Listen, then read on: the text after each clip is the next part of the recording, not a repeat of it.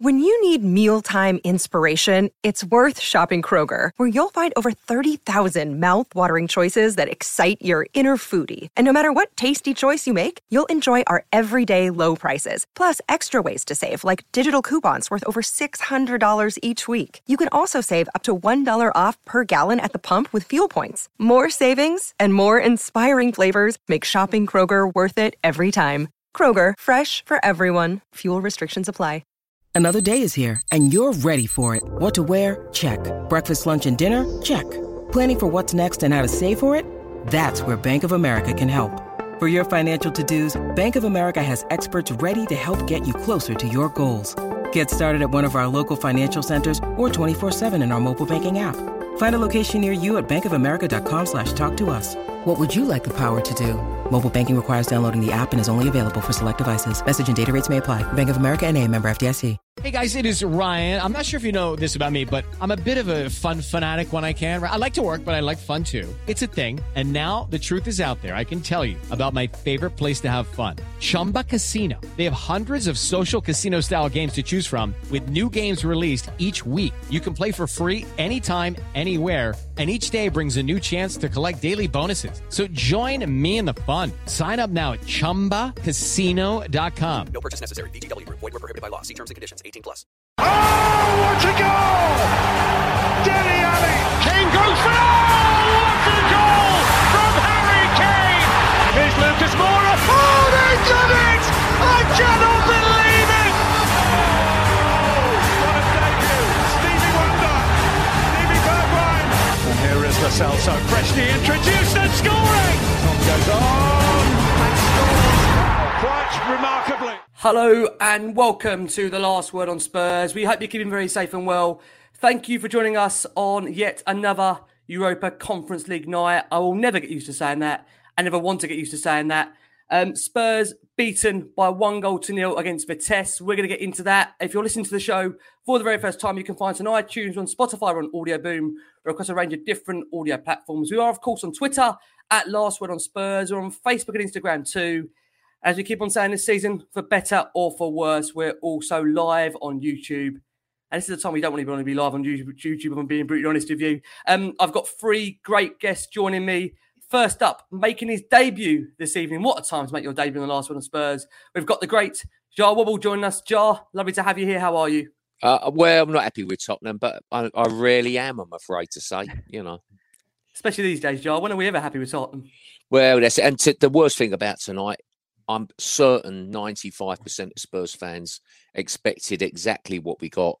You know, a team more intense than our second string could handle. You know? Yeah.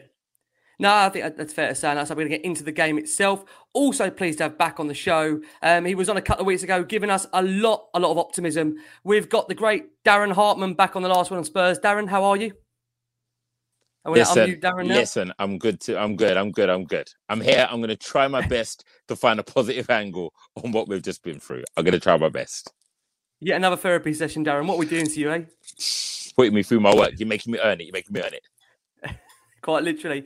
And also pleased to have him back on the show. One of our regulars on The Last One on Spurs. We've got the great John Wenham over at Lily White Rose. John, lovely to have you here. Sorry to put you through this. How are you? Yeah, well, I'm not too bad. Thanks for having me back on. It's great to be on with you guys tonight. And I'm just a lot to get into tonight. I think there's a lot of realism that needs to come from a lot of the players in the squad tonight. And maybe they need to buck up their ideas a little bit. We've been very underwhelmed by numerous Europa Conference League performances already this season. And tonight was no different. And, you know, there's been reports that Nuno's got a preferred 11 for the league and a second 11 for Europe. But those second 11 players didn't do anything tonight to ask the question, boss, why aren't I in the first team? Very disappointing night. John, we'll start with you because that was a game that we put out there. You know, that Nuno was clearly willing to sacrifice, you know, the first 11, given his squad selection. But the players that you mentioned there, John, that were starting, they should have been able to do much better, you feel, in terms of what we've got on that pitch there. And again, it was a case of Spurs' second string being very, very poor. I think the most damning thing about it is that, I've got to be honest, John, that didn't come as a massive surprise to me. Did it come as a surprise to you? No, it didn't. I've made the point multiple times that our away record in Europe when we're not in the Champions League is absolutely appalling. I mean, you think of just this year, we lost at Pacos. Last year, we lost at Antwerp. We drew with Lask. We've lost to Dinamo Dnipro. We've lost, I've got a list of them here, Ghent. We've lost to Zagreb. You know, the list goes on and on and on. The players just don't seem to get up for it when it's not on the biggest stage in the Champions League. And, you know, then you have to question the hunger and attitude of the players, because these guys that are coming in, the likes of Lo Celso, who goes away and puts in very good performances for Argentina, Dele Alli, you know, who's done great things for Tottenham in the past. Ben Davies has got multiple caps for Wales at the international level. You know, these are the guys you want to rally around some of the younger players and encourage them and put in strong performances and press their claims to be saying Botswana in the first team. But they just haven't done that. And it's as though they go through the motions on these away European trips. And I feel most sorry for our travelling fans who, again, tonight, despite multiple COVID restrictions, having to do multiple tests that cost a lot of money, travelled in great numbers, supported the team very well. We heard that through the telly. And they've just been left shortchanged again, in effect. You know, really poor first half. It was a very exciting first 4 minutes of the second half where we offered more than we did in the entire first half, where Brian Gill had that fantastic effort first time on his left foot, rattled the crossbar. Apart from that, Tottenham offered very, very little. And it's just a shame because had we drawn that game, it wouldn't have been a terrible result because we'd rested all 11 first-team players for the West Ham fixture. We would have then taken a point at Rennes, taken a point tonight, beaten Mora, and we would have left it very comfortably in our hands to top the group with 2 home games to come and Mora away, who I think are very, very poor. But now we've left ourselves, you know, a little bit more work. So I still think we'll win our remaining games, and I still think we'll top the group. But it's just very unenjoyable tonight to watch those players that we expect more from, to press their claims to be in that first team, just not doing it. And I just feel, as I said, most sorry for our support who've travelled in great numbers again and been let down. Darren, let's come over to you.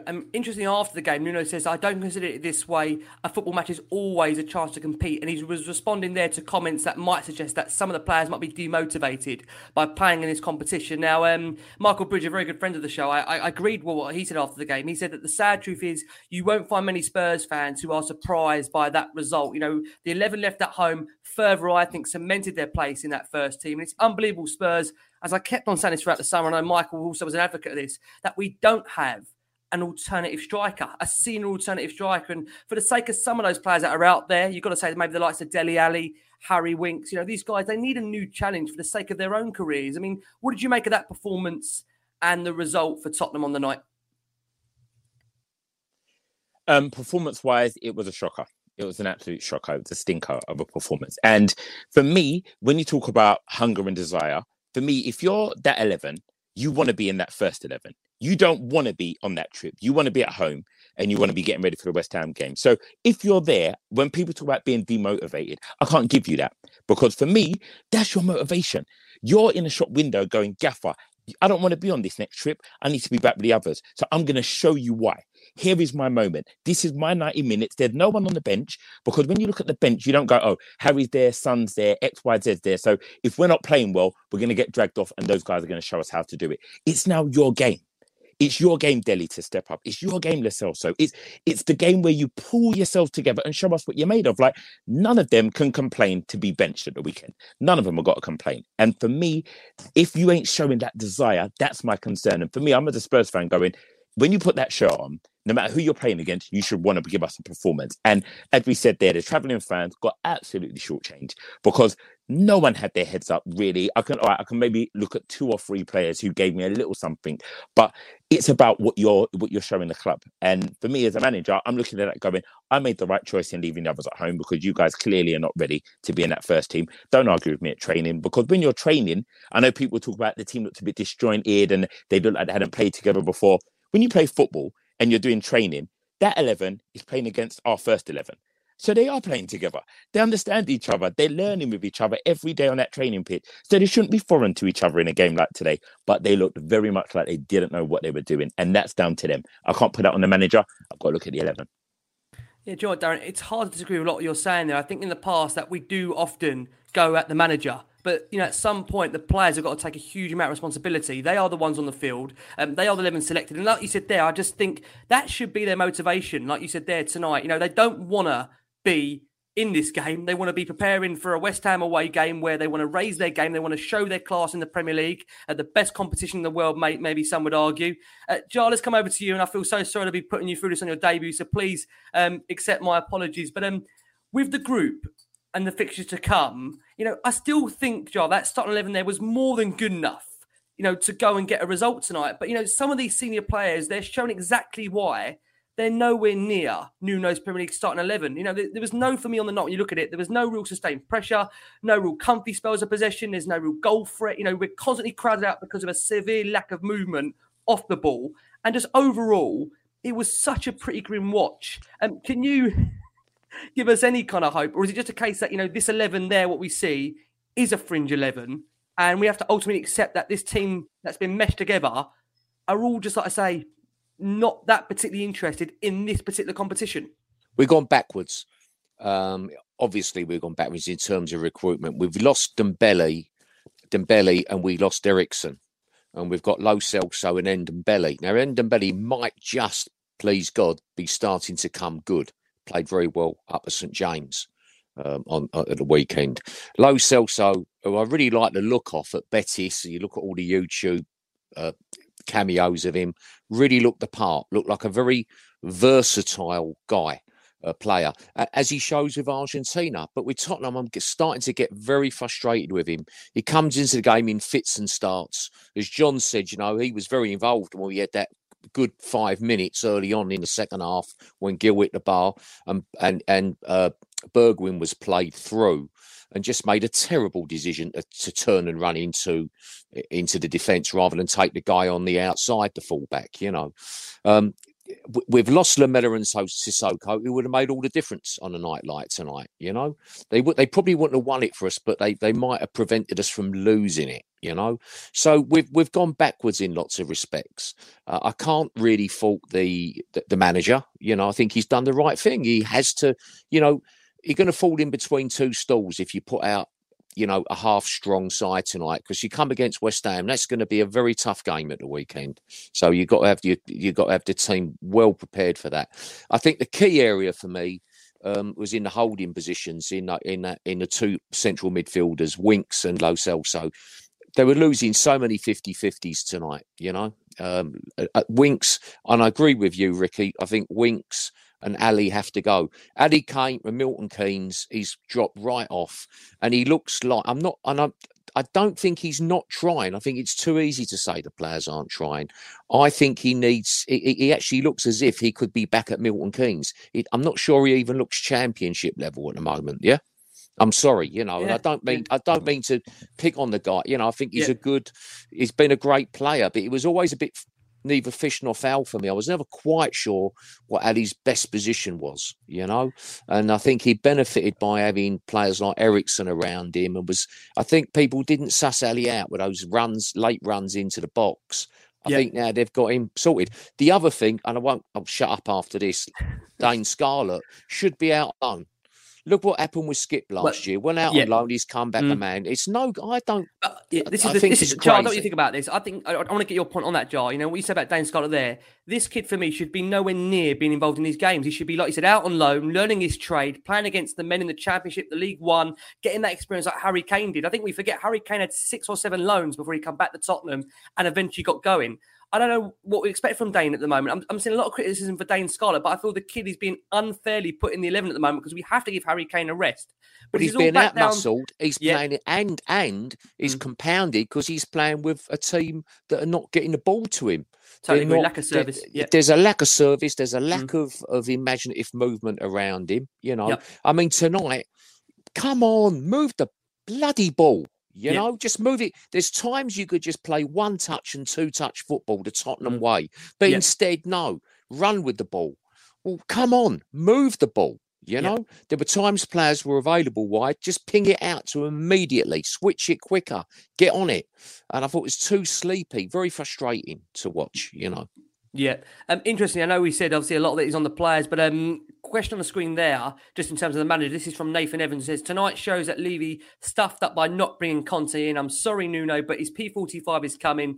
Levy has screwed us too many times. I think what we have to bear in mind is that, you know, tonight, coming around to you, John, it is a Europa Conference League night. And therefore, in terms of the priority for Tottenham, in terms of competitions, I think we have to say this one is fairly down the pecking order. But having said that, what was picked up by one of the listener questions here, and the question came in from Josh T, who says, why are we surprised Nuno not making a sub on Sunday and then not bringing on a single player from that game to this one? Sent a very clear signal that these players are a separate group from the main group, and he wasn't taking this game or the opponent seriously. And that's the exact type of performance he got Yes, the players need to step up despite the messaging from the manager, but should we be surprised? I don't think so. Do you feel, John, in any way, Nuno, does he absolve any blame here, or do you think he has to take some responsibility for that 11 and not looking to change the game midway, essentially?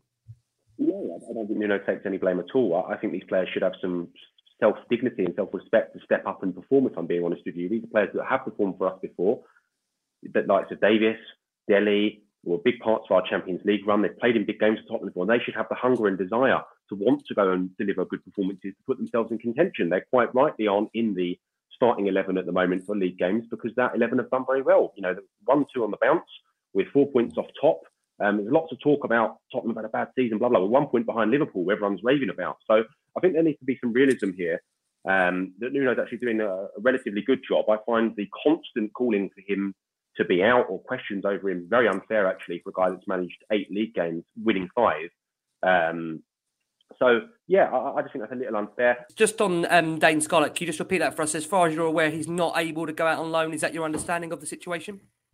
Yeah, that's the rule. The Premier League rules are before you're 17, you'd be able to go from the 1st of July next year. So that'd be the first period after. He's still only a second-year scholar at the moment, despite signing a professional contract. He's literally too young to go out on loan. So it can only start from next season. And look, maybe from next season, do I think he's ready to go out on loan to a League One club, for example? Absolutely, I do, and be their star striker at 17, 18 years of age. But at the moment, he's simply too young. So better than him playing in the 23s, which he's proved he can do, playing in the 18s, which is too easy for him in effect. I'd rather he was playing in this competition and training every day with the likes of Harry Kane, Heung-min Son, and Lucas Moura, and developing his skills from those guys. Do you know what's also, Darren, coming over to you, I think, again, when you have a night like this, it's very hard to try and find perspectiveness because, again, Spurs, November 2017, Spurs are beating European champions Real Madrid 3-1. May 2019, Spurs are reaching the Champions League final. And then October 2021, Spurs are sitting at the moment 3rd of the Conference League, scrapping away for qualifications against a side. In reality, let's be honest about it, there shouldn't really be much of a competition there, but there is. Is it hard sometimes to find a balance when we've had such a decline over the last couple of years? It's hard, but it's a reality check. And I think that is what this does for us as Spurs fans. It's a real reality check. We are not the team, the squad. We're not in the situation that we were in when we was in the Champions League final. We have had a mass deterioration. There has been a lot of change in our squad. And it's being real with it and also being real with the project that we're now facing. This team needs a rebuild. We've all know it. We've all been saying it. And tonight, highlight it. Paradici will be sitting there with a notepad going, we need them out. We need to start moving these players out. Where can I start doing the shopping? Where can I start getting them out? Who's on the phone to Newcastle? Do you really want Winks? We can give him to you. Let's make a deal. Let's start making these deals happen because we can see where the problems are. And as we say, Dane Scarlett, just on him, he's a great prospect, absolute great prospect. And I think nights like tonight for him are going to be massive learning curves, getting hit hard, getting bullied like he got in moments of today. That is a good learning curve for him. And as he continues to grow, he will hopefully progress into the striker we need. But it also highlights that we need a number 9. He shouldn't have to be fully exposed. We could have gave him 45, taken him off, brought someone else on and have that conversation with him going, do you see what happened there, Dane? This is what was going on. So we're learning in that way. It shouldn't be Kane coming on, but it should have been someone else. But this is all part of that learning, all part of us as Spurs fans, just being real. I know people are still talking about, I read the comment about Conte. If Conte came in, he still got that squad.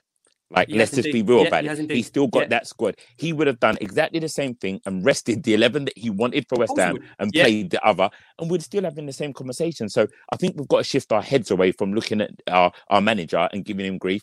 I laugh whenever I see the league table right now because people are talking about how bad our season is, how rubbish we are. We're 5th, ladies and gentlemen.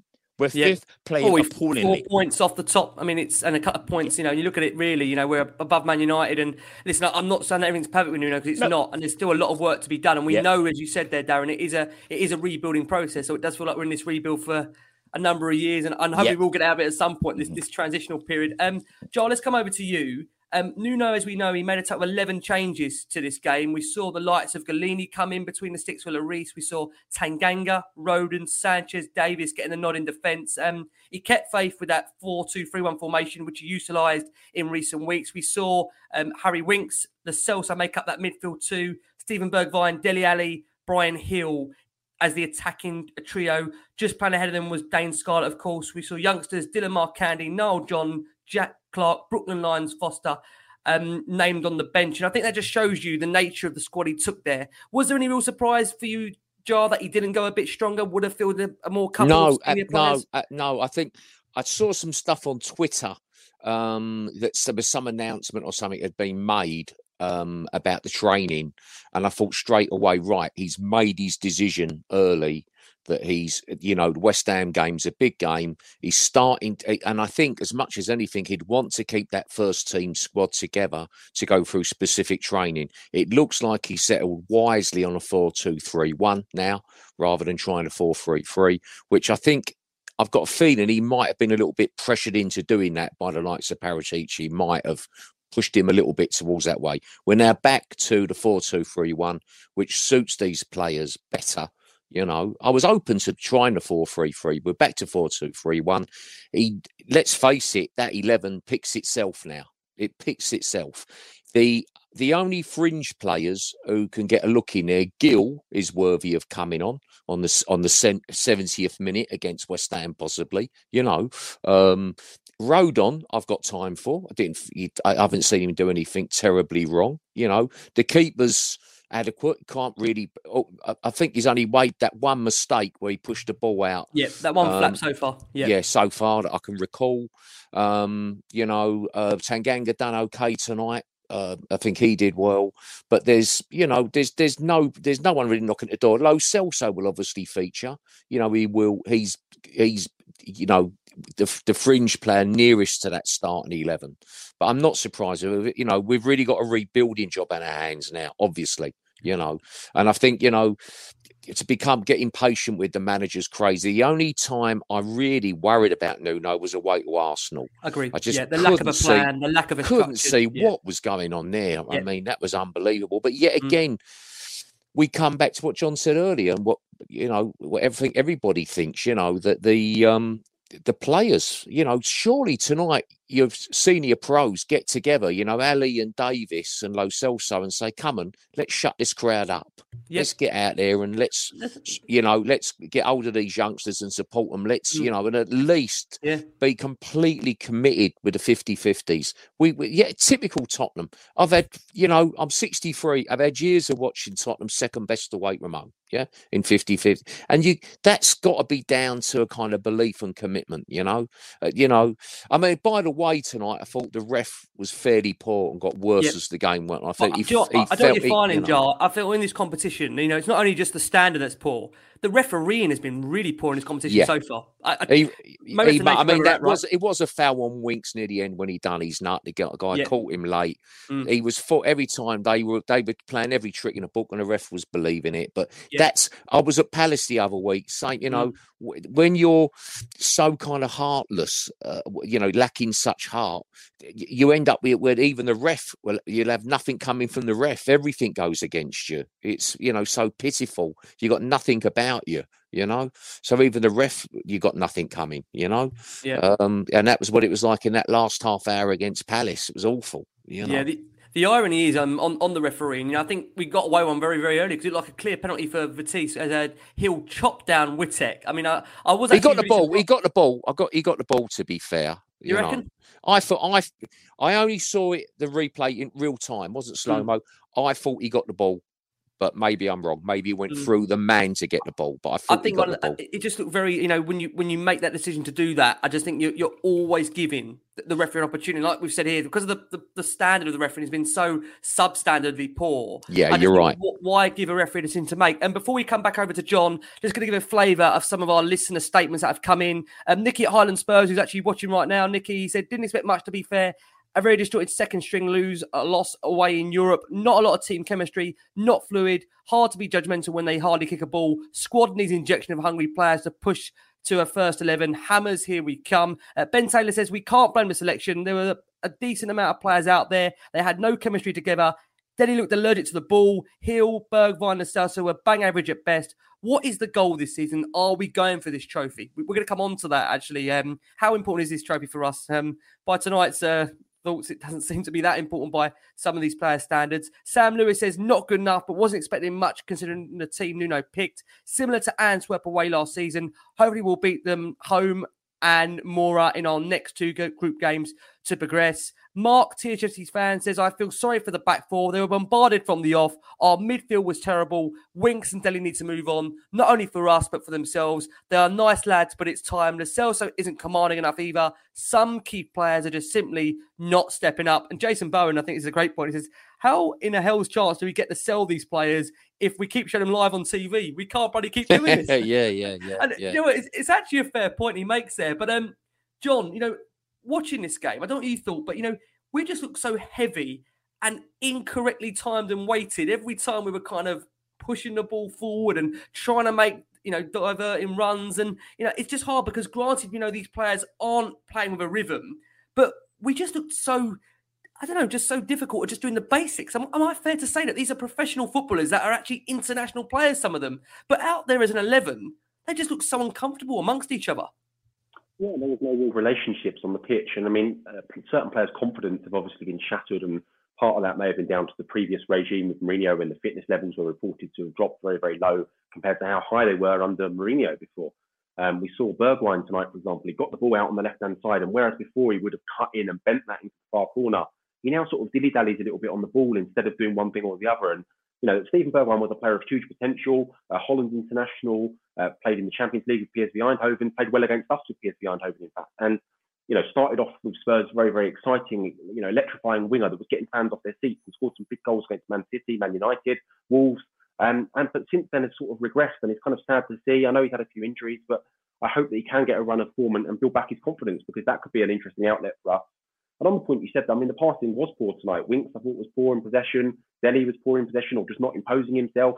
So there was a few players tonight that really didn't compose themselves. But just another point Jar made earlier about the senior players getting together. One player that's escaped mention so far is Davinson Sanchez. Now, this is a full Colombia international who's used to playing in very hostile atmospheres when it goes with Colombia, away to the Maracanã to play Brazil, away to Buenos Aires to play Argentina. You know, they're hostile atmospheres, not big test of 23,000. That's a proper atmosphere. And, you know, he's got good leadership skills from playing in those games. So why aren't we seeing that when he plays in the Tottenham shirt? You know, this is a guy that cost £42 million. He was our club record signing at the time, had the luxury maybe of playing alongside Jan and Toby, and hasn't kicked on and has regressed like many of the others since. And, you know, I want to see more from players like Sanchez as well, because his position's looking very weak ahead of the January transfer window. You know, the fact that Romero is now starting to look very, very good. He's going away with Argentina and dominating games. He's coming into the Tottenham setup now and starting to really impose himself. The fact that Dyer started 8 league games in a row. The fact that Dyer was nominated for the August Premier League Player of the Month, so he was one of the 6 nominees for that award. Whatever people want to slag him off and say about him, he's obviously done very, very well this season thus far. So Sanchez's position is looking pinnacle, and he needs to be showing in games like tonight what he's all about. But again, he didn't really impose himself. And it's just a shame that rather than blaming defenders, though, that those midfielders didn't really create any chances or set us up tonight. And as you say, Rick, they looked really sluggish in possession, and that's just not good enough. It should be a quick tempo, you know, against a side like Vitesse. I mean, no disrespect to them. I appreciate it was their first sellout in 7 years, I believe, tonight. So their fans are always going to be bang up for it and making a noise, making a racket. Look, Tottenham are in town. It's a big scout for them. You know, we were the Tottenham that went and knocked Ajax out. So it's always going to be big news when we come to Holland. But we just didn't show up on the night, and you know, it's a big win for Vitesse, and fair play to them. You know, we didn't show up, and they wanted it more than us, and they got that victory. Yeah, I mean, out of interest, Darren, you know, John mentions there something like Davinson Sanchez. Now, the January window is coming thick and fast. Now, a lot of people get excited by a January transfer window, especially us on the last one on Spurs. We get overly carried away by who we can sign, who we can't sign. But I just wonder, you know, you look at it, you think there's so many of our players there that just seem so content to just really make up the numbers, collect a big wage at the end of the week. And that kind of tells you by that performance that they're happy to do that. And, you know, we've always said this, that to move players on from Tottenham. And John, I think you've referenced this as well. It's always very hard. We're a London-based club. I know people are going to laugh at what I say, but we do pay decent money. We do pay decent money. Those contracts are highly incentivized. How confident are you, Darren, that we are going to be able to move some of these players on that for the sake of their own career do need to go? You know what? It's going to become a case of 2 different things, or even 3 different things. It's going to be down to the players as well. Because like we're saying about players not looking happy tonight, if that's the case and you're not happy, you're going to be getting off the plane on your phone to your agent because you're going to want to move. Your agent's going to have that conversation with you going, put yourself in a shop window then. Give me something to work with. So there's going to have to be a shift in energy in that way. If there's not a shift in that, as Spurs, from what I saw in the last transfer window, the way in which we dealt with like Serge Aurier, for example, That was a new thing for me, Tottenham-wise. The fact that players still had contract and we were like, we're going to terminate the contract.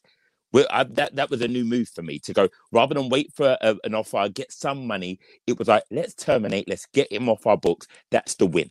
And if we're on a shift now in terms of our structure, we may have to take hits. We may have to go, actually, we can't do the Levy maneuver and wait for the best deal. And Tottenham always comes out the winner of the transfer.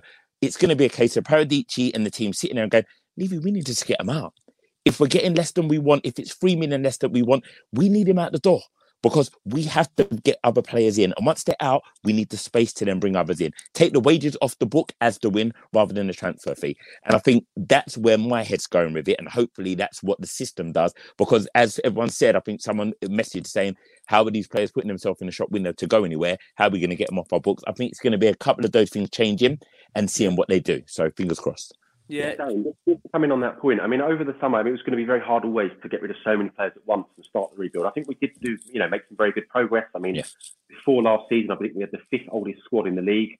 We would have really reduced that by moving on the likes of Sissoko, Alderweireld, Hart, Rose, even some of the younger players, Lamela, Foyth. So we did start the process, and obviously, hopefully it can continue in January. It's a notoriously difficult window to do deals in, but you think the likes of Newcastle coming in with money. I hear they're looking at the likes of James Tarkowski, Jesse Lingard. I mean, should we be approaching Newcastle via intermediaries, via good lawyers, via agents, saying, look, if you're looking for English steady Eddie players, we've got a few of them. You mentioned Gary Winks earlier, but also Dele Alli could be another one, And we could get the ball moving with that. But also Matt Doherty, hugely experienced Premier League right back, who, for whatever reason, hasn't cut it at Tottenham. I was just hugely excited when we got him, but he's been very underwhelming. He's now third choice, and rightly third choice, because he's done nothing in the Tottenham shirt. But we should be looking to make those moves happen as early as the 1st of January. We're not far away from that now. We're on the 21st of October, not a long time. And we need to, players like, the other day actually, we had a 20-man squad for the win at Newcastle, right? Ryan Sessegnon, 30 million quid. Jack Clark, 10 million quid. Jack Clark, that's 40 before we've done anything. Rosen didn't make that squad. He was 15 or 13 million. And Doherty, I mean, that's like 65, 70 million pounds of holidays. He didn't make a 20-man squad. This is an extended Premier League bench of 9 now, and they're not making that. So people say we've got a small squad. Well, we don't. We have got internationals that don't make the squad. And we need to move these people on to open doors for the likes of even next season. Pape Sarr to come in and show what he can do. He's performing very well, starting every week at Nets. So let's get the ball rolling now ahead of January. And if I could ask all of you guys, what would be one position you'd look to strengthen in the January window? Well, I think I'll answer that very quickly for me, and we'll go round and I'll start next. But for me, we can't have a season where we've got one senior striker at the football club. This is Tottenham Hotspur Football Club. We're relying on Harry Kane, a guy that, no disrespect to Harry, he wanted to go. He didn't want to even be here. And we've got the one senior striker, and I think it's so unfair on Dane Scarlett, where I'm seeing a lot of criticism for tonight. For him, he's a young kid. He's not really had the chance to go out on loan, which, John, obviously you've told us now is there's a restriction on doing so on that. But to keep putting the kid through these kind of nights, I just don't know if it's going to be great for him. It's a lack of service. I think it's really demoralising. I mean, Joel, what do you think? What would be your position we look at? Do you know what? I'm sorry to spread bet here, but we need a backup number 9. It'd be good to have. We lack a really creative force. We miss what Ericsson was doing for us when he was in his pomp. And I would like there to be we haven't really got a proper holding player. I would like another player who can put pressure on onto the two fellas there now, Holbier. And Skip. So because we got 2, at some point, one of them or both will be injured. So it'd be nice to have a commanding. There was a guy at Toulouse we were looking at supposedly last year. I can't remember his name. Who looked he could fill the part. There's some good players in the French league who can play that kind of holding role, but we're lacking creativity.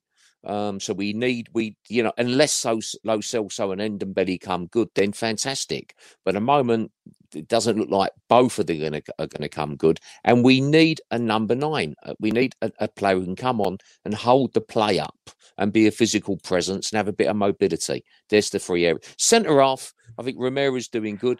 Sure. Sanchez was great the first part of the season, wasn't he? Before that first international break, I couldn't believe Sanchez. It was the best I've ever seen him. And now we're back.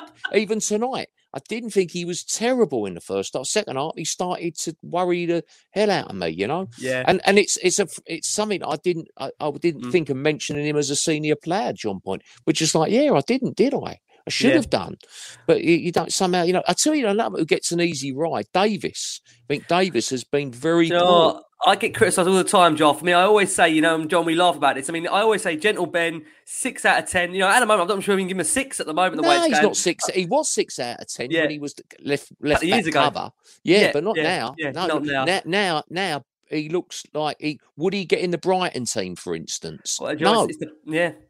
Brighton are a good side though. Now they've got a good manager. I feel bad as someone when I was saying no to Potter. I feel God. It's funny as a fan now how you end up. You look at it. God.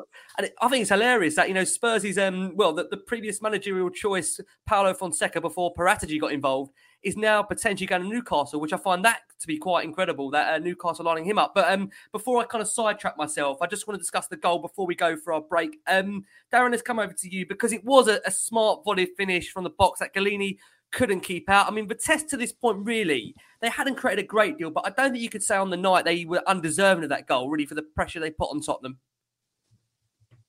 Yeah, totally agree. They looked like, if anyone was going to score, it looked like it was going to be them. And it was due to their urgency, due to the way they set out. They were, as I said, the 50-50, they was winning all of them. And they deserved it. They deserved that goal. It was, no one is at home begrudging them that. And if we had got the Gil one, if we had got that goal, would have been luxury. It would have been a luxury goal for us because the performance didn't deserve it. So for me, that is what we deserved. And we should have really see a spark in the attitudes after the goal went in, but there wasn't. And that was also a concern. That players didn't go, okay, now I'm not playing well. Let me up the game and try and find something. And they deserved it. They absolutely deserved it. Totally agree. For our listeners on audio, we are going to go for our first break of the show.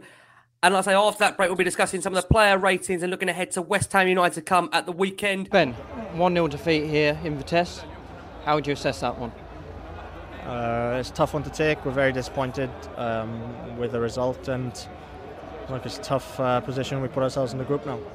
But tell us just how difficult it is coming to a place like this. European away days, always difficult, and they were intense, aggressive, but the boys gave it everything tonight.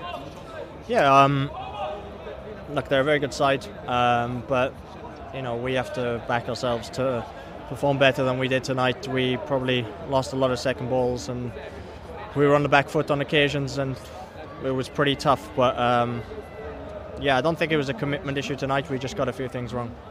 And obviously, straight away, moving on to the weekend, back in Premier League action, we won each of the last two with good performances. Surely all the focus is now getting a result at West Ham. Yeah, of course. It's a huge game for us. They did well last year, so they're going to be up and around it. So it's important we pick up points where we can. Oh, top man. I just want to say, our fans tonight, to be fair, to travel out here in the circumstances, it's tough, and we're really grateful for the support. They were top class tonight. Ended 1-0 tonight. We knew what we were coming into here, didn't we? Look, Ben just said no lack of commitment, but just got a couple of things wrong on the night. Yeah, like all the games. It was a tough game. I guess it's a good team. I think we compete well. Lack of focus in some moments, especially in attack. I think we could do more the way we go out to finish the actions. But like you said, committed. I think it's a good chance for our all players to have minutes, to grow, because you're going to need it. And the Conference League is a good chance to players that deserve, that work hard to keep improving. We've spoken about it before, Nuno, but historically in Europe, the home games are the key ones, aren't they? Look, we've got back-to-back home games now. Yeah, I guess that's where it counts, isn't it? It's a group stage. We still have to play Rennes and Vitesse at home and then go to Mura. And it's a good chance to solve the situation in the group. OK, look, we're back into Premier League action. I need to ask you about West Ham. What are you expecting there at London Stadium? It's always an unbelievable derby, that one. Yeah, it's going to be a derby, a tough match against a good team, but you'll be ready. Yeah, and look, Premier League are in good form, so we pick it up from here and just take it into London Stadium, yeah? Yeah, exactly. This is how the competition goes, game by game. We have to focus now, analyze well this game, and focus on the next one. It's the Premier League, and our energy is going to be there. John, I want to come actually back around to you before I Can go I quickly say that goal? I still play football, play old man's football. Even in our games, if a ball's coming wide and you've got a guy who's able just to stroll into the area around the D and pick his spot from a volley, all us old men would be shouting at the old man who was supposed to be tracking back with that bloke. It just wouldn't happen. was going to ask you, Joel, and Joel's gone on that basis. We will bring Joel back in a second. I was going to ask if he could play a second striker, and he goes and leaves us. You couldn't make it up, could you? That's the effect of Spurs doing this to you on a Thursday night in Europa Conference League night. John, let's come round to you. Just on Galini, we understand that he's got to have to play a certain amount of games in order to trigger this clause for him to essentially become a permanent signing for Tottenham. From what you've seen of him so far, what did you make of it? Because tonight he was forced into an early save inside the area. Very much little to do. Couldn't keep out Whittock's effort in the closing stages. But from what you've seen of him so far, John, Galini, are you sold at the moment? I think it was a really shrewd acquisition, actually. I was kind of surprised he actually agreed to come to us when we already had Hugo Lloris at the club. He played a large number of Champions League games last year in Italy. And also was basically the first choice keeper for Atalanta. So I was slightly surprised he agreed to come. And I thought it was a bit of a coup that we got him to come in as the number 2, if I'm being honest. So I thought he played well at Wolves. He was obviously the hero in the penalty shootout. And I think he's done generally well when called upon. He's a full Italy international. He seems to have settled in well in the dressing room. He's often posting photos with many different players on Instagram or whatever.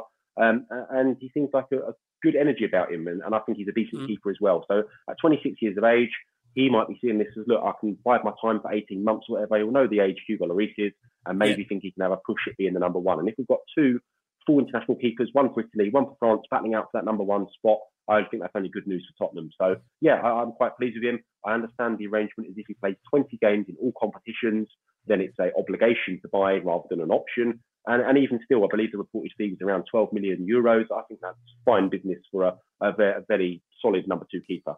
Yeah. Darren, Japhet Tanganga. Now, he was back in the team tonight at right back, and he actually performed well over the 90 minutes. I mean, he put off Lois Openda in the second half. He closed him down as he went through on goal. And he also looked to attack on occasions and putting a good ball cross early for a chance that was cut out. Obviously, that now he's got the pressure of course, Emerson Royale, who, to be fair to him, when I look at Emerson so far, he had a really tricky debut up against Wilfried Zaha. That's never easy.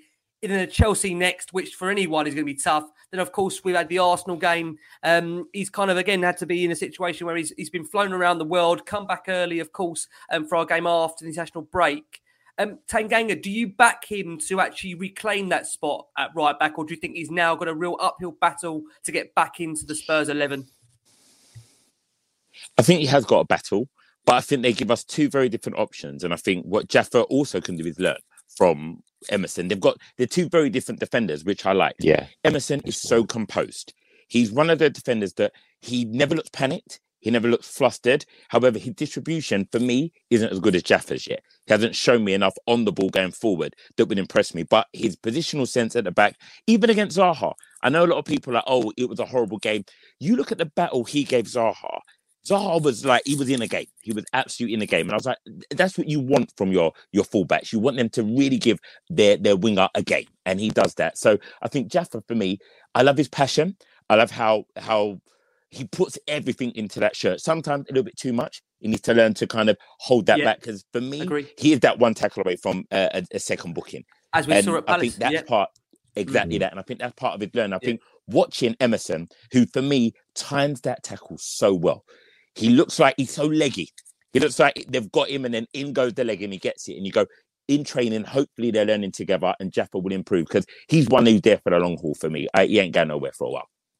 Yeah. Out of interest, come around to you, Jar. We discussed him earlier, Joe Rodon. Now, I've got to be honest with you. I don't know what you think about this, Jar. When he's watching Eric Dyer in the last few weeks, he must be asking to himself, what do I need to do to get in this team? And I've got to be honest with you. You know, we are going to come around. I promise, Darren, we're going to come around to you on this point as well because I know it's a very heavy topic in terms of Spurs' central defenders. Of course, you know, we were delighted in the summer by the signing of Christian Romero, and the point I always made is that look, it's all great bringing in Christian Romero, this transformative defender, but if you're not going to give him, you know, a centre back next to him that's of equal quality, I don't see much point because Dyer, I understand he's a leader. I understand he's vocal. I understand he's popular in the dressing room. But ultimately, there's a mistake in him every single game. And Joe Rodon, from what I've seen, given his chance again tonight, I thought he produced a good block to deny a Openda on the hour mark. He defended well at times. I think he was very unfortunate to be on the losing side. Do you think he's asking himself, what more do I need to do to get in the team on a regular basis? I think he'll get that because there'll be injuries. You know, with Tottenham, there will be injuries. I've got to tell you, at the weekend, the own goal, which everyone went mad about. I've seen Cyril Knowles for instance, scored an incredible own goal against Crystal Palace in the 70s, it happens. What annoyed me, I think it was Dyer who gave away the stupid free kick that led to the own goal. Rushing 30 yards when you're 3-1 up to knock a bloke over from behind who's going away from goal. Why? That's a typical Tottenham free kick to give away, though, isn't it? You couldn't make it up. Oh, going away from goal. Incredible, But I like Dyer. I think he's got, in the same way I like Tanganga, I think they've got a bit of passion. I like the way Tanganga gets yellers. I'd get yellers if I got a Tottenham shirt on. I'd want to stick the nut in if I'm playing for Tottenham because I love Tottenham, and I like Dyer. I think he's got an edge, and I think Rodon's time will come. I think it will come, and it will come probably before Christmas. He will start to play in these big games, and then it's down to him to cement his place when he comes in. I think he could be very complimentary with Romero, who's also got a bit of an edge and also likes to rush 10 yards to tap people's ankles. He does. He likes a lunge, doesn't he? I think it will take him some time. I think with Romero, although we've seen already what a great player Romero is in the early stages. I totally agree with you that I think we need to find that complementary centre-back for him. And just quickly, I'll get the quick views on this of Darren and John as well. Darren, for you, I could see you charging me to come to you. Tell me, what do you make of that centre-back pairing at the moment? Would you be in favour of giving Rodon a chance alongside Romero? What do you think? I'm so team Rodon. I've watched him, and for me, as a pairing, those two would complement each other, in my eyes, so well. Rodon is one of those, what I feel, an old school defender. He enjoys defending. He enjoys the ugly side of defending. He's the guy who will break his nose and still play. I like those kind of defenders. And I think him next to Romero, who is that cool, calm, confident defender, those two as a pair, you don't want to come up against that. They've got pace. They've got positional sense. They win it in the air. They're going to give you a battle up there. A man like Lukaku ain't going to be happy when he sees two defenders who want to muscle him. And I think we look lightweight there sometimes. And I think Eric Dyer, for all of the wonderful things that he does, sometimes he's the man I'll go, if I'm a striker, I want to play against him. Because he is going to give me a mistake. And also, I am going to turn him. Because his head sometimes is not really in the game. And you watch Rodon, and he is in every second of the game. He is in it. You watch him, even when you get a close-up of him in tonight's game. We were losing him. You could see how angry he was. I like that. I want to see a centre-half who is angry about the result and going, I want to do something. When we had the last free kick, and for some reason they dilly-dallied, and Lo Celso did a shot cross. Well, just watch Rodon. If you want to go back, just watch Rodon. He's livid because he's gone, put it in the box and I'll do it. I want to do it. And those two, for me, gold. I've said it here, gold. I love it. John, let's come around to you. The topic of debate of centre-backs, John, it's one that's been highly discussed because, again, sometimes when we had that prime centre-back pairing, of course, the telepathic partnership of Vertonghen and Alderweireld, at that time, I don't want to say we didn't know how lucky we was. We did know we were very lucky. We did know that we were so lucky to be blessed by watching those two guys out there week upon week. They had such a great partnership. And, it's like any great partnership, it's sometimes very hard then to find those two players to replace the outgoing. I think Spurs have really struggled with that. I'm confident Romero will be that guy in terms of part of the jigsaw.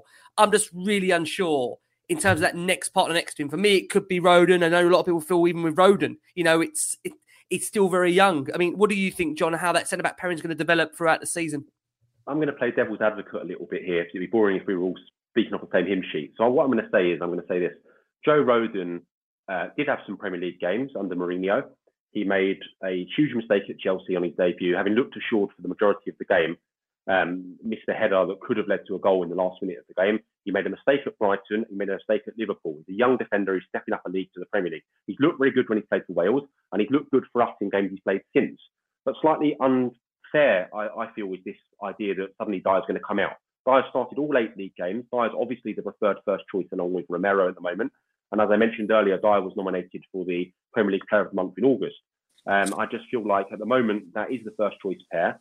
And I agree that Dyer does have this thing where he can look very good, but will make one mistake per game. And sometimes that can cost you in a big, big way. But for now, I feel like maybe playing next to Romero and his ability and his skill is rubbing off a little bit on Dyer. And maybe Dyer is, getting rid of some of those mistakes that have blighted his career at centre-half so far. He's been unlucky in not really knowing what position he's playing, whether he's been a central defensive midfielder, a right back as he was on his Tottenham debut, a centre back. He's been moved around a lot, and his utility might have cost him instead of establishing himself and gaining experience and pedigree in one position. Now, do I think that we should be changing this now when he's actually showing a bit of form and he's playing next to a top-class centre-half in Romero? No, I think we should let him build on that and let's see what we've got. Look, if he starts making mistakes, sure, switch it up a bit, move in someone else. But for now, I think that team is settled. I think Nuno does like him. He's a big character in the dressing room, as you said, Rick. I think the fact that he speaks Portuguese and has that sort of Portuguese style to him because he grew up since he was 4 in Portugal does play into his hands with the managers, as he did with Mourinho as well. It seems to take an instant liking to his style, demeanour, the way he carries himself probably. And that benefits him. Let's not make any qualms about that. But I feel like Dyer was one of the players I would have looked to move on in the summer, but actually he's impressed me this season. And I think we should allow players that have stuck with us for a long time, that do care, do get what it means. You've only got to look at the Battle of the Bridge to see what it meant to Dyer that night. He cares about playing for Tottenham, and let's get behind players like that. So I think any sort of negative feeling towards Dyer should be put to bed, and let's deal with what we've got this season from Dyer, which is 8 Premier League starts. We've won 5 of those games, and I don't think it'll be too long before he's called back into the England squad. I think Connor Cody and Tyrone Mings need to be looking over their shoulders as the third and fourth choice centre-backs, because I think Eric Dyer will be back in the England squad before too long as well. I think it's well known, John. You pick up on Dyer there. I think with Southgate, he was actually very close to appointing him the captain of that group, even despite the fact that he didn't play every single international game. So that's how high Gareth Southgate rates him in terms of his leadership. We touched upon them earlier. Davinson Sanchez, a couple of good early tackles from him, with Vitesse dominating and remaining strong at the back.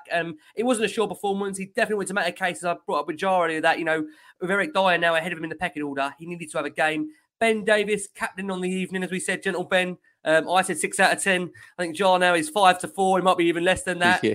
Darren's on that 4 fingers. He had to defend well at times. He was put under pressure as that game wore on. But one of the players coming round to you, Jar, that at the moment is, I think, one of the scapegoats, to be fair, of this Spurs team is Harry Winks. It was, again, a rare start for the midfielder.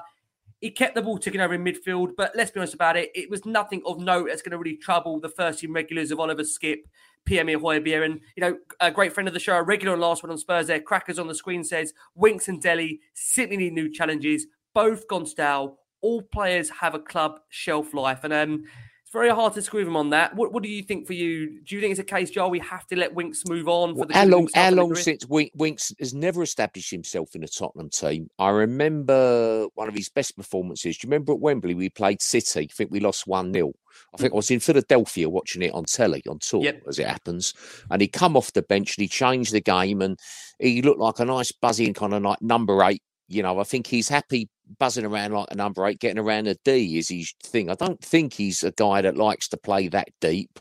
He seemed good at playing his way out of tight spots and playing forward at that time. Now, look at the Wembley debacle against City this time round at Wembley.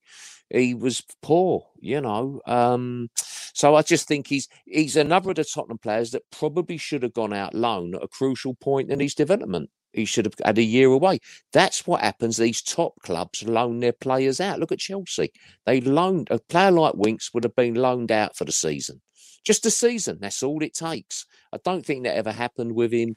He's never really established himself. And he seems to just get bypassed in midfield too easy. And he's certainly not a holding player. And so I would agree with Crackers. He's shelf life. And I think the same for Ali. How could you not say that when it's been years since those players really turned, good performances in? I think you remember against Fulham when he scored, Winks had a decent last game. Minute. And how long ago was that? Yeah, it is. And just on Dele Alli, coming over, let's go to Darren on this, Dele Alli, because I think, again, with Ali, he struggles to really make an impact on proceedings despite playing actually in his favoured number 10 role. And again, he did very little when he was on the ball, just didn't look at the races. Many will say that's, again, another opportunity wasted, where Dele, to be fair, at the start of the season, Nuno was giving him the opportunities. He was playing in much more of a defensive midfield role where he was requiring a lot of running, a lot of box-to-box play there. And you just feel for Dele now, the elation when Dele was not getting in the team in the last few weeks, fans were, delighted by the sounds of it. I'm talking about, a general, it's hard with Twitter to actually say that, but, the Twitterati of Spurs were delighted to see Dele not getting in the team. And tonight, to put it brutal, Darren, he had 9 duels attempted, none successful. Wow. with Dele, what does the future hold for Dele Alli for you, Darren? Is it again a chance with Dele we need to try and move him on in January? Or get him alone, maybe?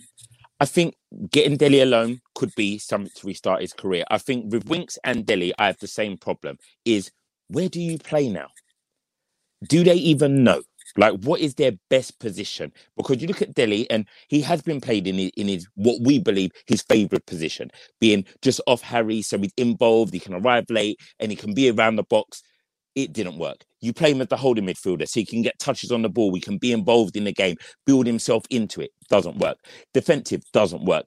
Winks exactly the same. You go, where is your best position? Do you know? Because as a fan, I don't know. As a manager, how do you know? So for me, it is about either getting you out on loan and going like Lingard did at Man United. Go out on loan, find your spark, come back to us.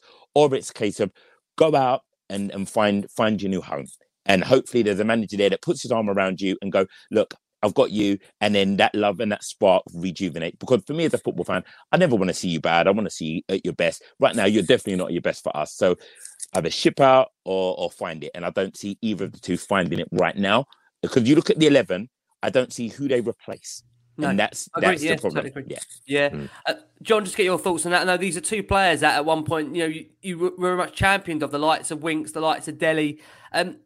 Is there any remote future for these two? Or is it case, John, just get them out as soon as possible so they can revive their careers elsewhere and try and recover their status in the game, their identity in the game, which, to be fair, at the moment, you just don't really know, to be honest with you, what their best positions are anymore. I think they've lost confidence. I think as a whole, Spurs and their career, they need to go in two separate pathways if they're to be successful.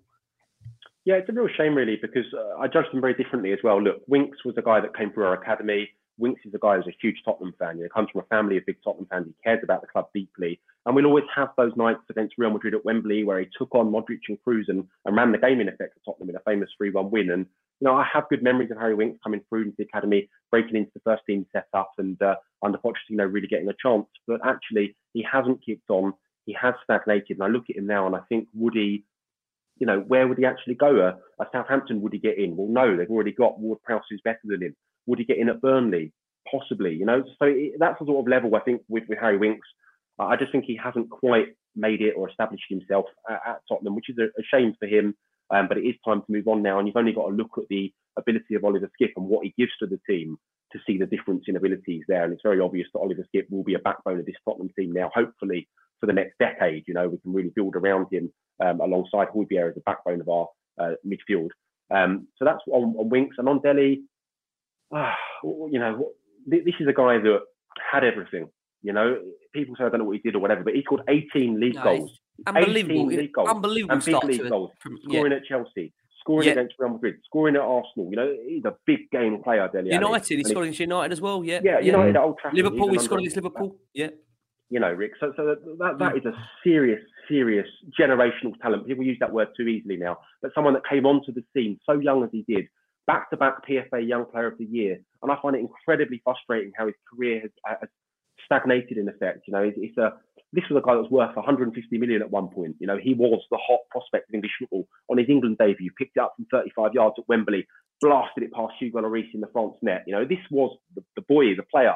And I was so excited about him. And to see him stagnate, it's sad for all of us Tottenham fans, because he gave us so many brilliant and good memories. And I look at, Darren mentioned Jesse Lingard's loan last year and how that reinvented him. And I think Dele Alli naturally is actually a far better footballer than Jesse Lingard. So to see him do that at West Ham and what Dele Alli could do in a different scenario, but for whatever reason, under a couple of managers now at Tottenham, it hasn't quite worked.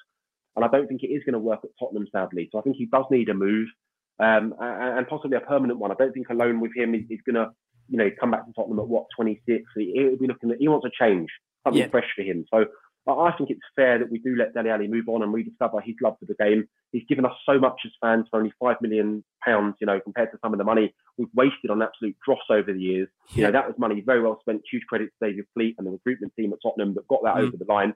People are quick to scout the slate the recruitment at Tottenham, but that was a phenomenal business, for a guy that was at one point, as I said, worth 150 million and would have walked into many teams across Europe.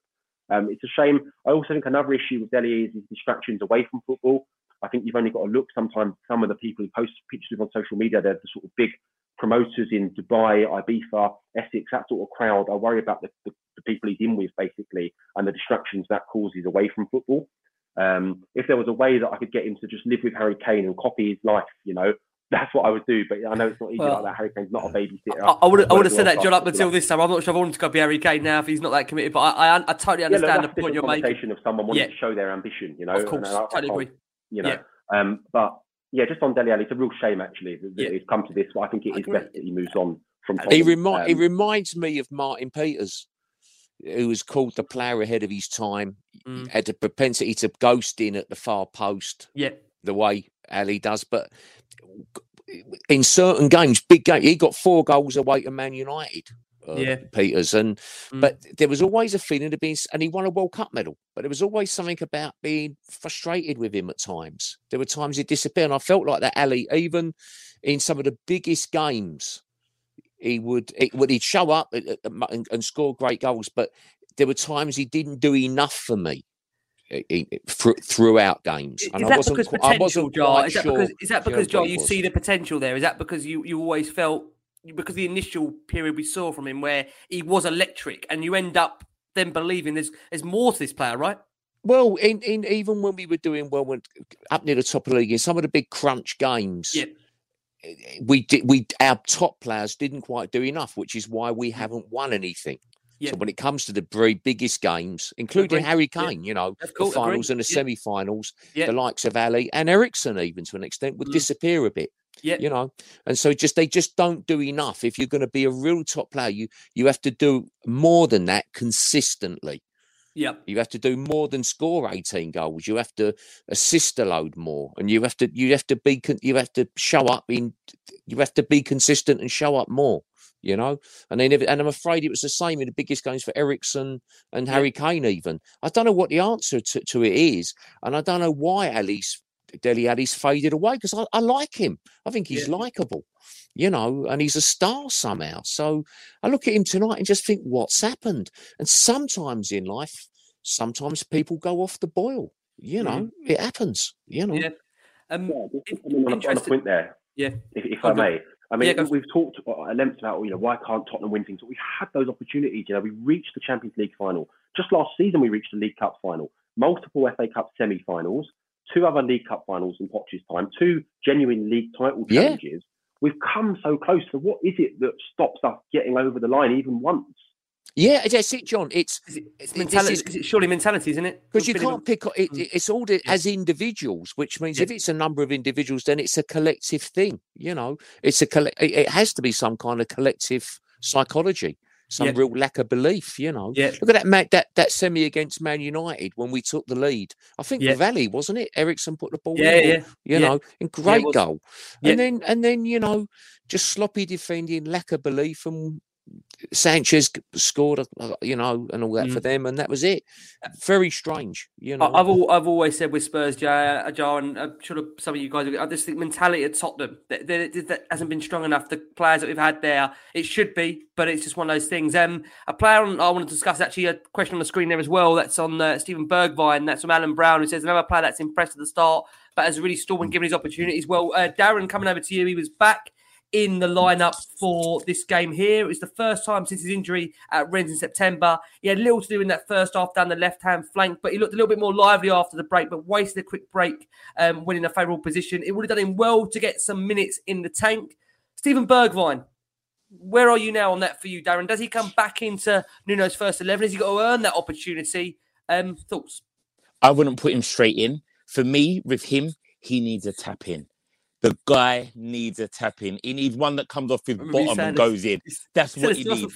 He said this on the last show. He just needs that confidence goal. That's all he needs. I don't know if you watch the training footage. He is phenomenal in training. He's all light. He's relaxed. When he gets into that final third, you saw it today. He had a moment, and the decision making there was not the one. And he goes, please trust yourself. And he needs to find that. If he gets that scrappy goal, I'm telling you, he kicks on. Right now, he doesn't deserve to get in the starting lineup. For me, what Mora's doing, what Son's doing, what that unit is doing right now is building something that is looking like potentially a solid front four. And if that continues to grow, he will be a great addition. You imagine tired legs and he comes on, the whippet that he is. He's a dangerous prospect. And I think if we can start integrating that to our bench and start getting that into the team, then that's how I'd use him. Yep.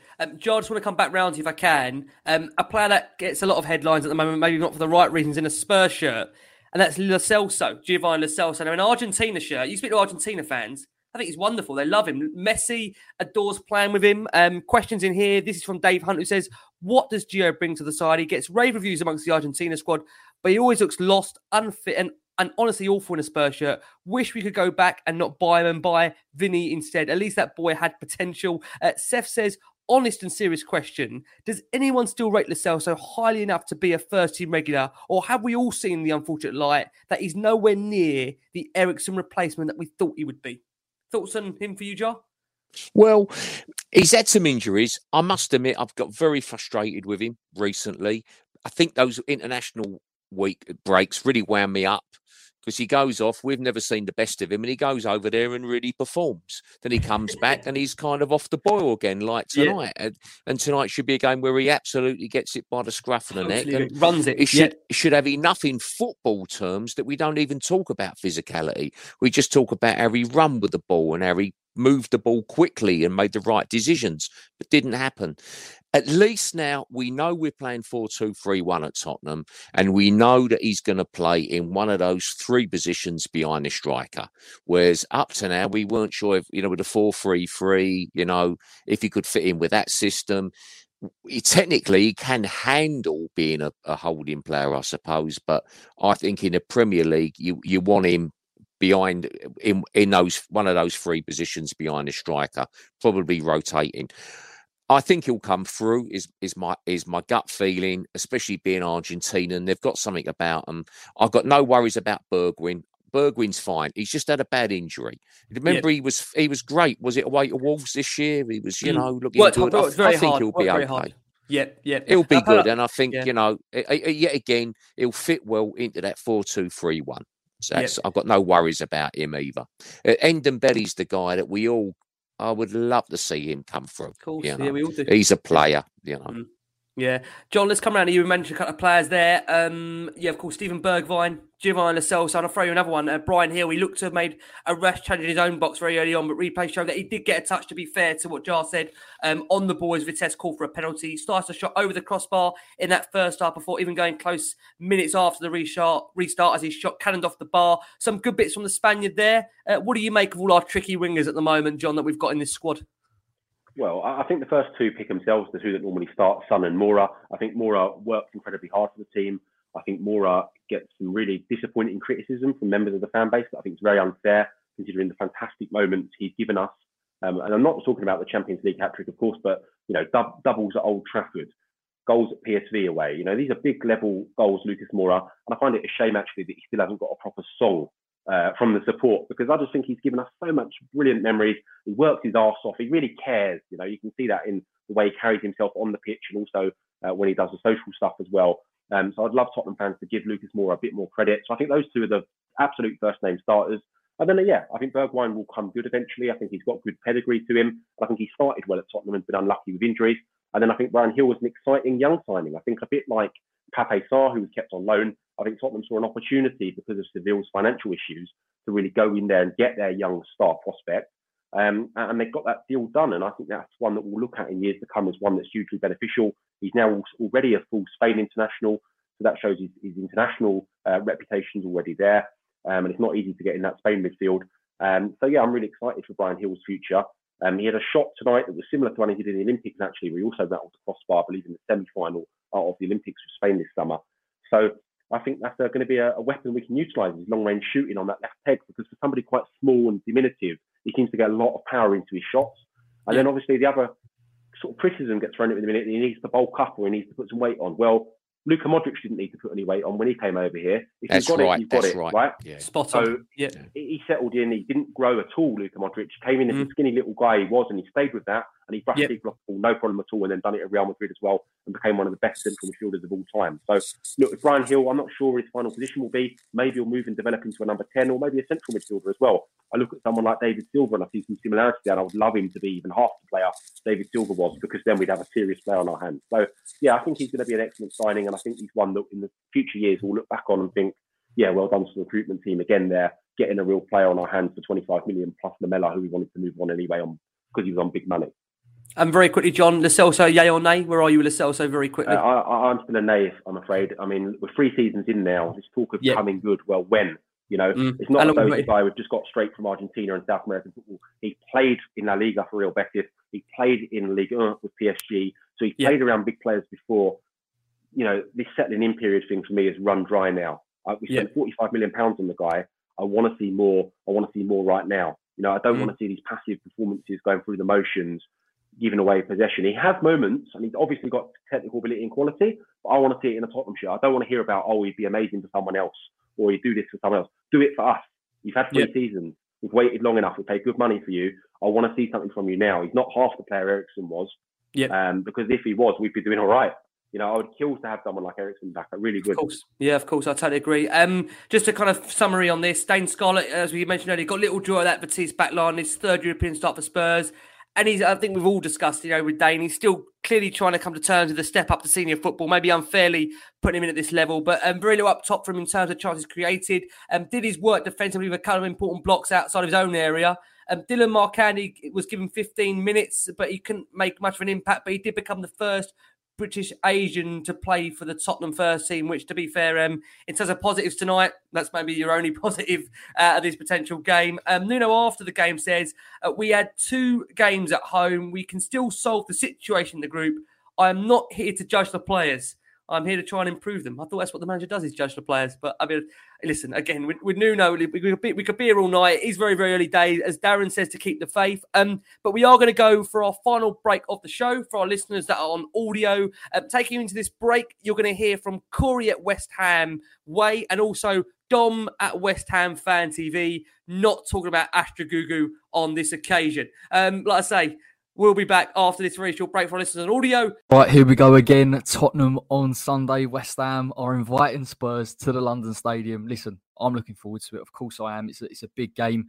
I know you lot over at Spurs seem to drive it as our cup final, but it's interesting. It definitely is. I think you've obviously got the Europa Conference League. I won't rub it in too much. It's our first season in Europe.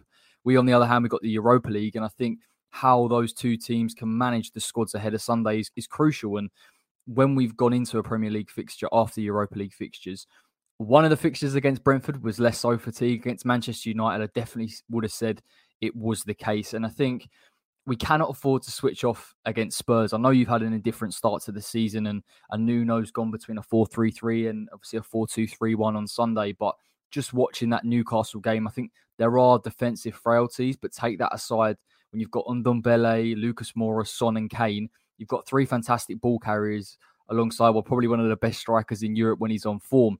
So I guess on that sense, talking about Kane and the threat that he can pose to West Ham is so crucial. Our defensive line are able to step back, and Declan Rice and Thomas Souček can offer protection against some of your ball carriers. I look at Ndombele as well in terms of dealing with a player that Nuno in that game seemed to give a lot of license to, less so to press, get between the lines. West Ham have to switch on against him because he's creative. He'll carry the ball, as I've just touched on, but equally he'll link up with the other players as well. Now, for West Ham so far this season, we have tried to be a more progressive possession-based side.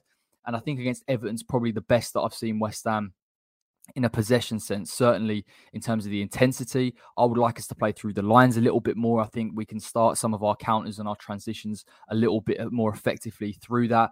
But I can't really lie. I think it's positive. We are still creating chances in those counters. We need to start taking them, in fairness. I think Everton could have been a lot more comfortable than it ended up being. But West Ham are a different team these days, if I'm honest. Getting that goal from the set piece shows you that we can remain competitive throughout the season and throughout games, even when they are tight. So I guess in terms of the formation even, I think Fabianski will start. There's been a bit of a debate amongst West Ham fans whether Areola should get his start. I think Areola will actually play in the Carabao Cup and the Europa League. So I can see Fabianski keeping his place. Right back's an interesting one. Ben Johnson came in against Everton, was absolutely fantastic. Athleticism, reads the game very well, has got spot-on positioning for a young lad. But actually, I think if Soufal is fit, he should come in. He knows the magnitude of the game. He's a consistent performer, if not one of our most consistent performers since he's joined the club. Centre-backs pick himself in Zouma and Ogbonna for me.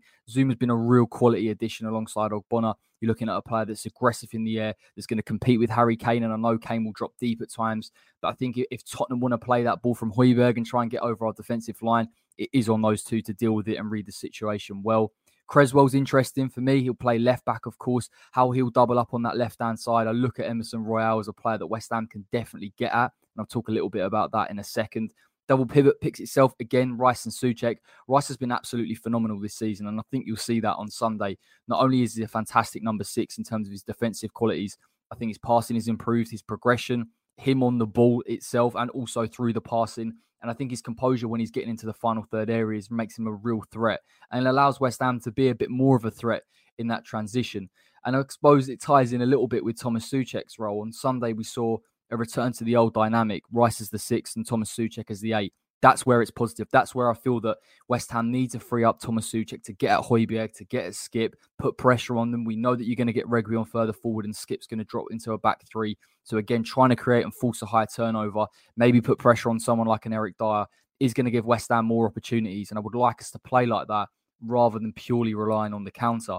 Now, the attacking midfield 3 have been brilliant this season so far, as have a lot of our players. I'm going to go Benrahma down the middle as a number 10. You're going to have Jarrod Bowen on the right and Pablo Fornals on the left. Bowen is a player that has improved massively, I would say, since last season. I think in terms of progressing the ball, his feet, he's fantastic in central areas. I actually think he probably deserves a little bit more credit in terms of finding himself in the right positions, particularly in the overload as well. It's just composure in front of goal for Jarrod. And you look at that right-hand side, he is going to have to protect Soufal in particular from Reguilón. If Son's going to go on that left-hand side as well, you're going to have an overload over there. So Bowen's defensive qualities need to be on display.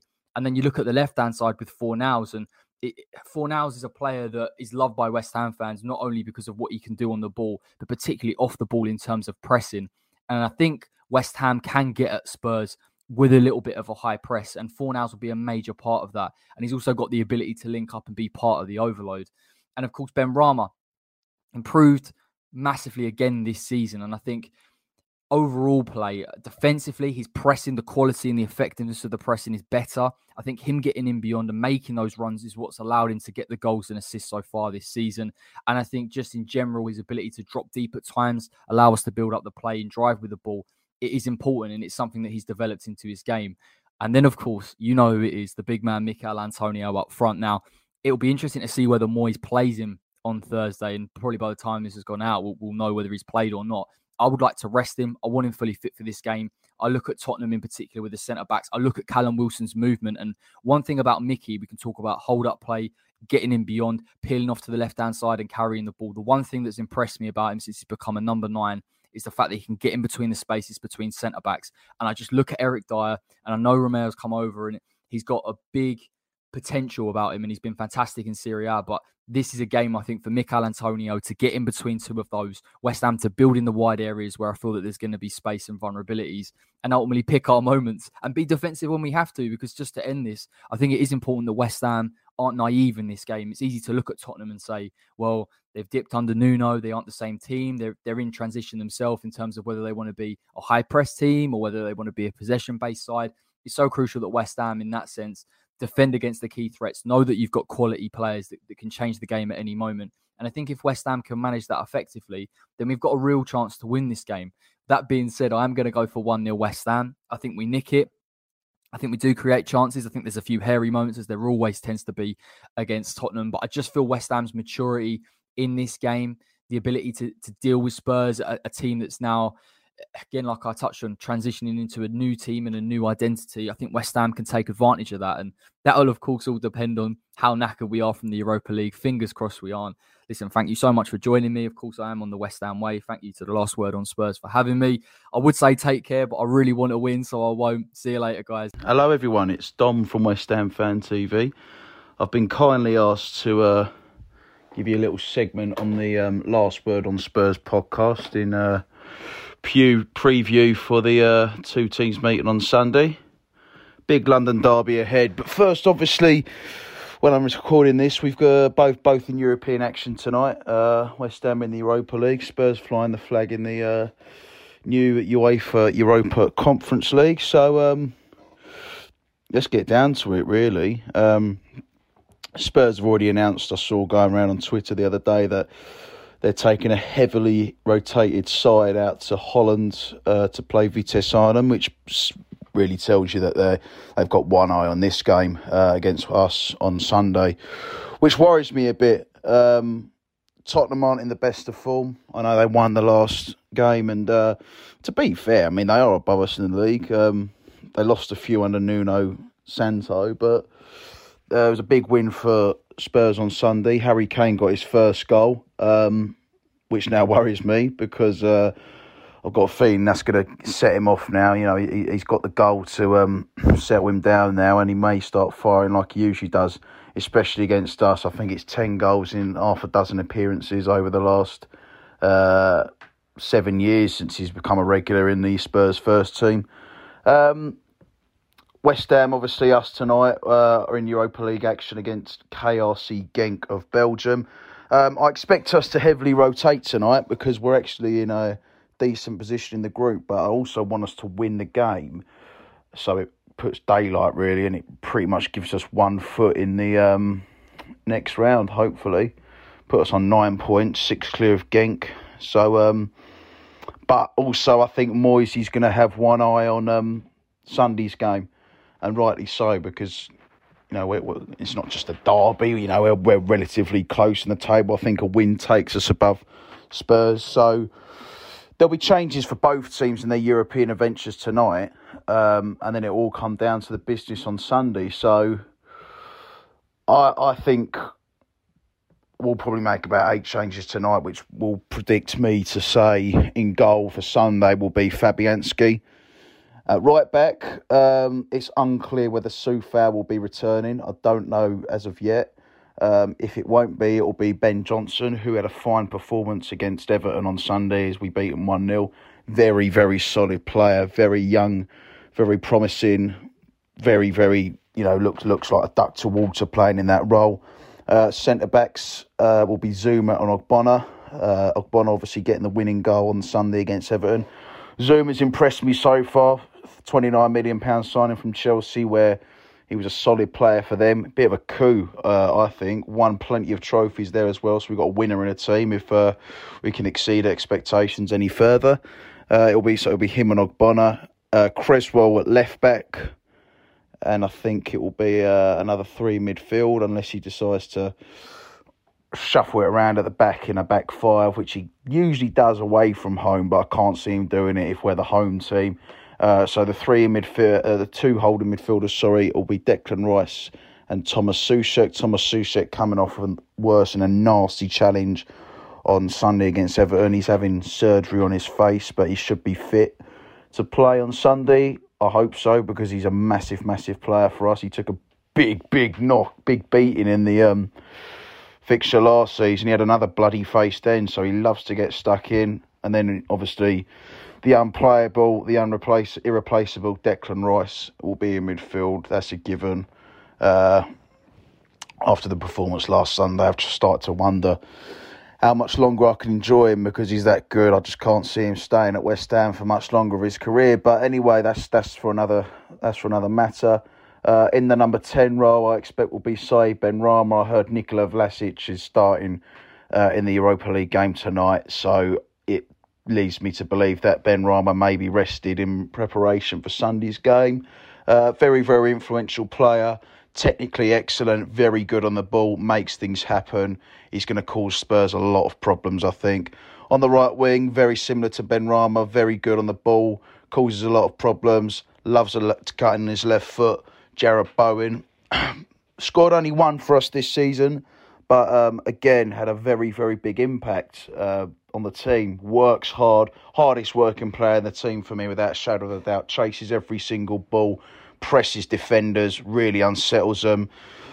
I think he's going to have a nice time on Sunday, if I'm being honest. I hope so anyway. And then on the left-hand side, we'll have Pablo Fornals, another workhorse. Not the quickest for a left midfielder, but again, ain't all just about pace, is it? You know, you've got to work hard, especially in the Premier League and especially in big games like this one. And then up front, Mikel Antonio, who absolutely loves a goal against Spurs, scored the winning goal in the first match at the Tottenham Hotspur Stadium, scored in the 2-1 win for us at the London Stadium last season. So pending he don't play and get injured tonight, we all know He's got terrible hamstring problems. But if he's fit and firing for Sunday, I fancy us really. Spurs have got players that can hurt us. Like Spurs aren't their best compared to previous years, like under Pochettino and all that. But the player that worries me the most is Heung-min Son. You talk about Harry Kane and what a massive result it was for Spurs keeping hold of him in the summer. Great goal scorer is Harry Kane, but I think overall, all round, your best player is Heung-min Son, and he's the one that really, really, really worries me. I think if he's fit and firing, he could potentially lead Spurs to a victory. But I mean, it's going to be a cagey game. I think there may be some goals shared between both teams. It's just who gets it tactically spot on, and I think Moyes will just get the boys flying out the blocks early doors because, as you know, in recent seasons, we always raise our game against Spurs, especially when we're under a good manager and are doing well in the league. So it's going to be a very, very fiery game. Atmosphere is going to be bouncing. If we can just unsettle Spurs and bully them, I think the way to beat Tottenham is going to be bully them, unsettle them, and I think we're very good at that under Moyes, pressing teams, making them have to work for a win. And from what I've seen of Spurs lately, they're a side that doesn't really, that cannot really handle that. But I hope I'm right. I don't want this to bite me on the arse, but this is just a prediction. What will be Sunday. My predicted scoreline is West Ham United 3, Tottenham Hotspur 1. I'm quite confident. If we see how tonight goes, if we don't get any major injuries, I'll stick with that. If we do, I'll probably ask you to think about editing it out. But no, I'm joking. But yeah, all the best for the game on Sunday, but not too much. Come on, you Irons. Guys, it's West Ham time. It is the West Ham Cup final. Darren, there's a cheeky grin on your face, so I think it's only right we start with you. At the moment, just a point and 2 places separating Spurs and West Ham. West Ham in 7th, Tottenham in 5th, respectively, ahead of the weekend's clash. As we know, the Hammers won this fixture last season by 2-1. And I think we're expecting yet another competitive 90 minutes between the two sides. I feel this is actually a massive game for Nuno because there's certain games where you can't afford to get beat. Arsenal's one of them. This one's become another one now, West Ham. And what's your thoughts going into this game against West Ham at the weekend, bearing in mind this result during the week? I think this game is always very important because for me, it's West Ham's cup final. Like, of London derbies, like, I feel that they are so up for it against us. And I'm like, all right, guys, easy. But they're so up for it. And I think the Arsenal game showed that when our mentality isn't right and the system isn't right, we look a hot mess.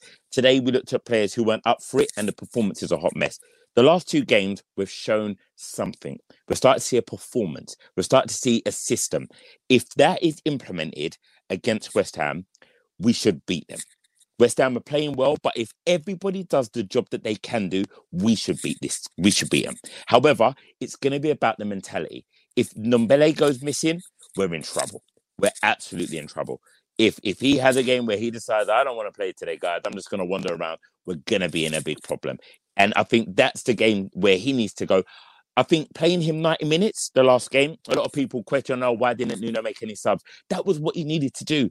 He said, there's your 90 minutes. You can do it. When you were puffing, you can push through. Well done. You've got 90 minutes in you. Now show it to me again. You've had a week of getting the system right. Let's go there. Let's have our game. Let's go and get it. And I think I'm going there full optimism. I'm looking a free. I'm going to put a score in it. I'm going to say 2-1. That's what I'm going to do. I'm going to put a score in it. 2-1 Spurs. Have it. Don't let me down. Darren's got on the score prediction. Absolutely love it. Jar, coming around to you. West Ham, they won 3-0 in their Europa League fixture tonight. That means for them, they've got 9 points out of a possible 9. A really strong start to the group for them in that Europa League. But quite interestingly, they've actually been beaten at home in both of the 2 Premier League games that they've played immediately following Europa League action 3 days previous to that. So we hope that trend will continue. How confident are you, Jar, going into this game? Any nerves at all, bearing in mind we saw obviously that display against Arsenal, the Palace, the Chelsea London derbies. This again is another massive game for Nuno, isn't it? I think Jar is absolutely starstruck by that question. Sorry. Yeah, it's freezing up. Sorry, mate. We might do that on It's now working. It's now working. My head. Sorry, my head tells me they will come out the traps, West Ham, and they will batter us and we'll freeze, and it will be 3-0, something like that, 3-1. Really? Son to get a late consolation. That's what my head tells me. My heart tells me Ndombele will show up. Skip and Holbier will be absolutely determined, and they'll get in and about West Ham.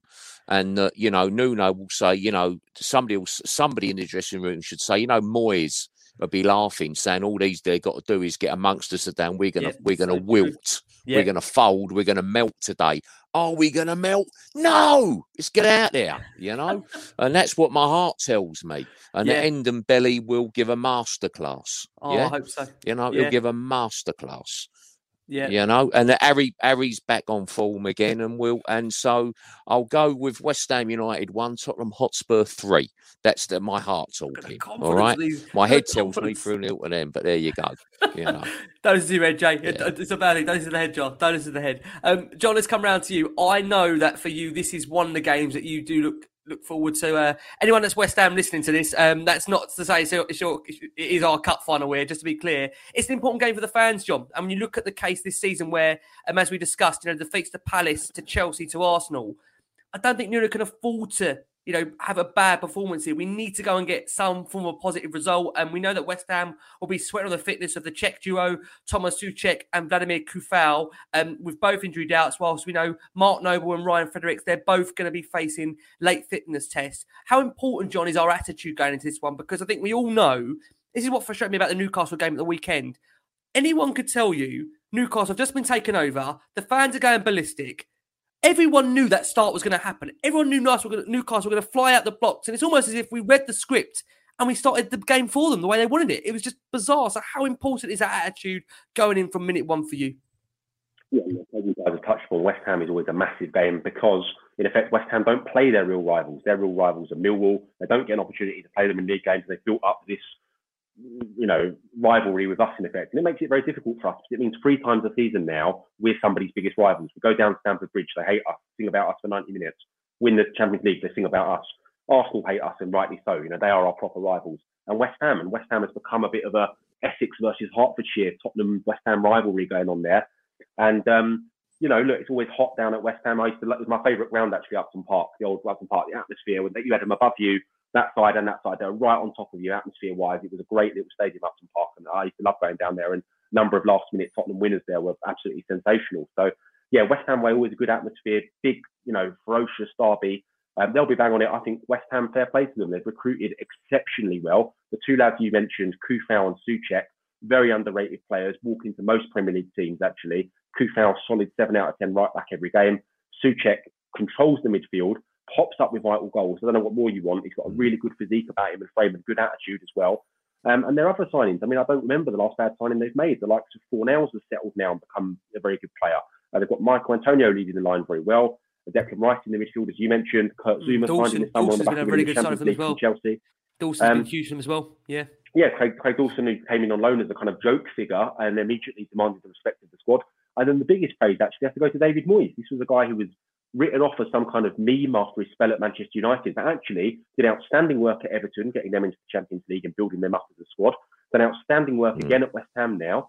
They've not really had European football before, apart from their shambolic, qualifying defeats, and then they've now established themselves. So huge credit has to go to David Moyes, actually, more than anything else. And they'll be bang up for this. They know what it means to play Tottenham. Their fans let them know what it means from minute one. They'll be drilling it into them. The coaching staff this week on the training ground, how much they don't like us. And, they'll see us still as a scalp, to get one over of us, gives them something big for their season ahead, West Ham. So we're in for a lot of passion, a lot of being under the cosh from minute one. And it's how we defend against that, and it's how we come back into the game. And I think our key player actually on Sunday is going to be Oliver Skipp. It's going to be how he builds upon how well he settled into this Tottenham team in that atmosphere. It's going to be Skipp and Højbjerg up against Souček and Rice. That's a really good midfield battle there. And if our 2 come out on top, we should win the game, because I think if we can get on top of that midfield and create the chances for like that's where it'd be won. That's the midfield. You're quite right. Yeah, midfield. And then you're going to have Son and Harry Kane, who've both got good records scoring at the London Stadium, actually. Both worth a goal against West Ham. I think Harry, after his goal against Newcastle, will want to score again. He scored some good goals down at that stadium already, and I back him to do it again. I think it's going to be a very, very tight game. I'm going to go with a 1-1 draw with Harry Kane to get our goal. And I think a 1-1 draw will be fine. Last season we played West Ham away, played Man United at home, we got 0 points, right? If we get something from these games, it's an improvement. We're already 6 points up on the corresponding fixtures from last year, and that's not including Watford, who weren't in the league last year. So we're doing fine under Nuno, and I'll take a point in this game. I know people are going to say, we've rested players and it's West Ham, blah, blah. Forget what you thought about West Ham before. They're a good West side. Ham side. Yeah, it's a good side. It's a good West Ham side.